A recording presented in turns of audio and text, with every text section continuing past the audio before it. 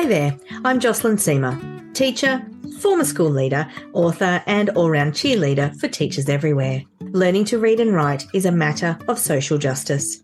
Every child deserves to learn through evidence-informed practices, and every teacher deserves to be fully supported to make that happen. The Structured Literacy podcast goes beyond the program to get to the heart of what it's really like to build a structured approach to literacy across a school. Let's go.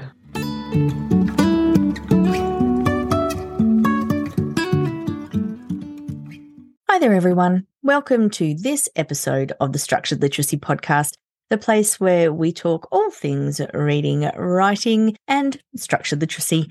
I'm bringing this podcast to you from Tasmania, the lands of the Palawa people. Learning is hard. That's no news to any of us. We teach our students the mantra, we can do hard things. We want them to be resilient in the face of obstacles, to be persistent with learning new skills, and to recognise that mistakes are a normal part of the learning process. You see, being a good learner is about embracing the fact that we are going to feel vulnerable at times. There are going to be days when stuff is hard. When it comes to being a teacher who is seeking to develop practice, we need to build this open mind for learning too. When we are first teaching, we accept that there is going to be a steep learning curve. We know that we are standing at the bottom of the mountain, staring up at the summit. But when we are established in our practice and we are standing at the top of our own mountain, it can be really hard to look at the next mountain we have to climb and voluntarily place ourselves at the bottom of it. When you've done the hard yards to climb a mountain, it's understandable that you want to take a break and enjoy the view. But after a while, this view becomes familiar and stale. In our teaching, we can switch to cruise mode after a few years, and this is really hard to get out of. When we've been at this teaching thing for a bit, to even think about putting ourselves into the position of feeling like we are back to being a novice takes courage. I think we create some of the difficulty in shifting practice all on our own, because we expect that there will come a time when teaching is easy. It's our expectations that set us up for future stress. The truth of this is that every one of us will pass through a series of stages when we're learning something new. You may have heard me talk about Ken Blanchard's situational leadership model before.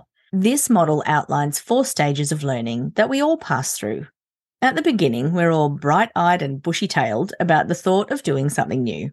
After a little while, we realise that this thing is harder than we thought it was going to be, or not what we expected. This is the point at which things can go awry. This is the stage where we are feeling vulnerable because we don't really know what we're doing. It's also the stage that our vulnerability leaves us most resistant to the help that we so desperately need. When we reach this second stage in our development journey, we have a choice to make. Are we going to fight our feelings and, frankly, stomp our foot like a toddler?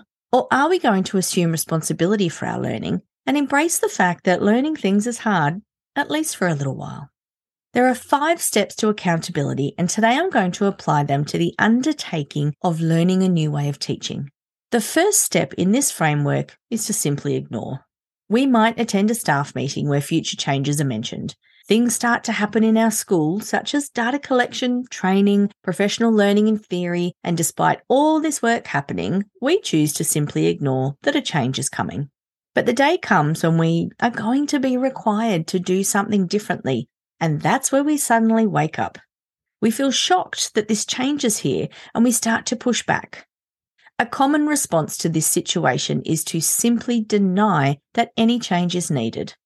Assertions such as, "But I'm already doing this in my own way," are often heard along things like, "There is no problem in our school, why do we need to change anything?" Leaders and colleagues look at us incredulously, unable to understand why we can't see what they are seeing. After all, there is oodles of data to show that the gaps in our student learning are real. But no matter how much data we are shown, we still can't accept that there is a problem that needs solving. There does come a point where we might accept the reality of the situation, but we're still not ready to accept any responsibility for that situation. We don't want to have to think about adjusting practice, and we're more than likely waiting for the chance to close the classroom door and do our old thing. But schools on a transformational mission Don't let teachers do this. There are professional learning community meetings, data discussions, and team planning. At some point, we have to come to the party. That's where we shift into blaming others. This is the third step on the path to accepting responsibility. When we are stuck in blaming others, we literally do that.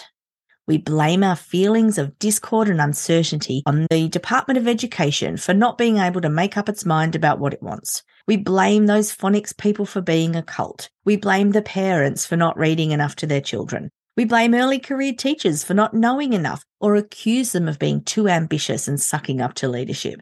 We might even seek to discredit colleagues and key stakeholders in an attempt to maintain our own position of authority because we like what we've been doing and we just can't take responsibility for the fact that we have a part to play in change. Blaming others is a toxic thing to do. It takes our energy away from the important action that will improve our situation, and it makes everyone around us uncomfortable and unsteady. Some people get stuck here, and it's a pretty miserable way to be. Every one of us can think of someone we have encountered or encounter on a regular basis who is stuck blaming others for their own situation or feelings.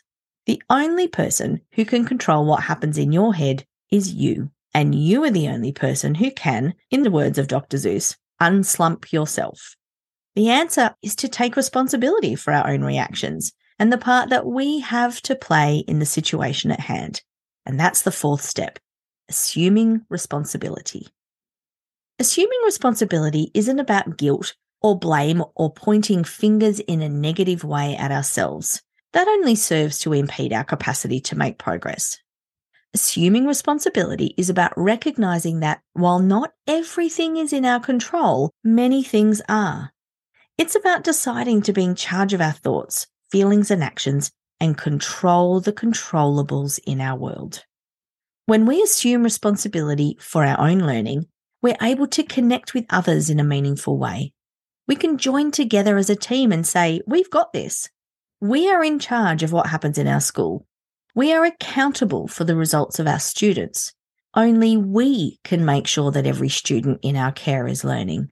And it's that sense of accountability that leads us to find solutions, which is the last step in the process. Once we reach this point, we can find ourselves incredibly hopeful about the changes that we can make, and it's entirely possible that we can feel scared and vulnerable all at once. Because when we assume responsibility for finding solutions, we, all of a sudden, have to have the knowledge and skills to know what to do. And for every one of us, there are going to be things to learn. That brings me back to Ken Blanchard's situational leadership model. The second stage of this model sees us in the role of disillusioned learners. We think we know, but we don't really. We encounter obstacles caused by our lack of knowledge and skill, and it's entirely understandable that we aren't thrilled about that. How long we spend in this second, uncomfortable, icky phase depends on a few things. It depends on how much support we have on the days where things are rough, and it depends on how much direction we receive to help us learn the necessary skills and knowledge to get the job done. But here's the thing, we aren't children. We are professionals who can take responsibility and find solutions for learning. Yes, our school leadership can and should help us with this, but we can do our own learning too. It's actually a requirement of our role. It's also a requirement of being a grown-up person, that we assume responsibility and find solutions for our development in general. We don't have a dummy spit and go to below-the-line behaviours to deal with our own discomfort. We can choose how we react. If we choose a professional path in this, our time in the disillusioned learner phase will be short-lived. If we don't, it won't be, and we'll be there for a long, long time. You might be wondering what's brought on this change of tone in the podcast. Our messaging is usually compassionate and understanding. And believe it or not, that's what this podcast is. While the grown-ups in the room are waiting for learning to be easy, way too many students have arrived at the middle of the year with no appreciable growth in their reading and writing skills. While a minority of teachers are digging their heels in and refusing to get on board with the whole school approach, kids are sitting in classrooms feeling like failures.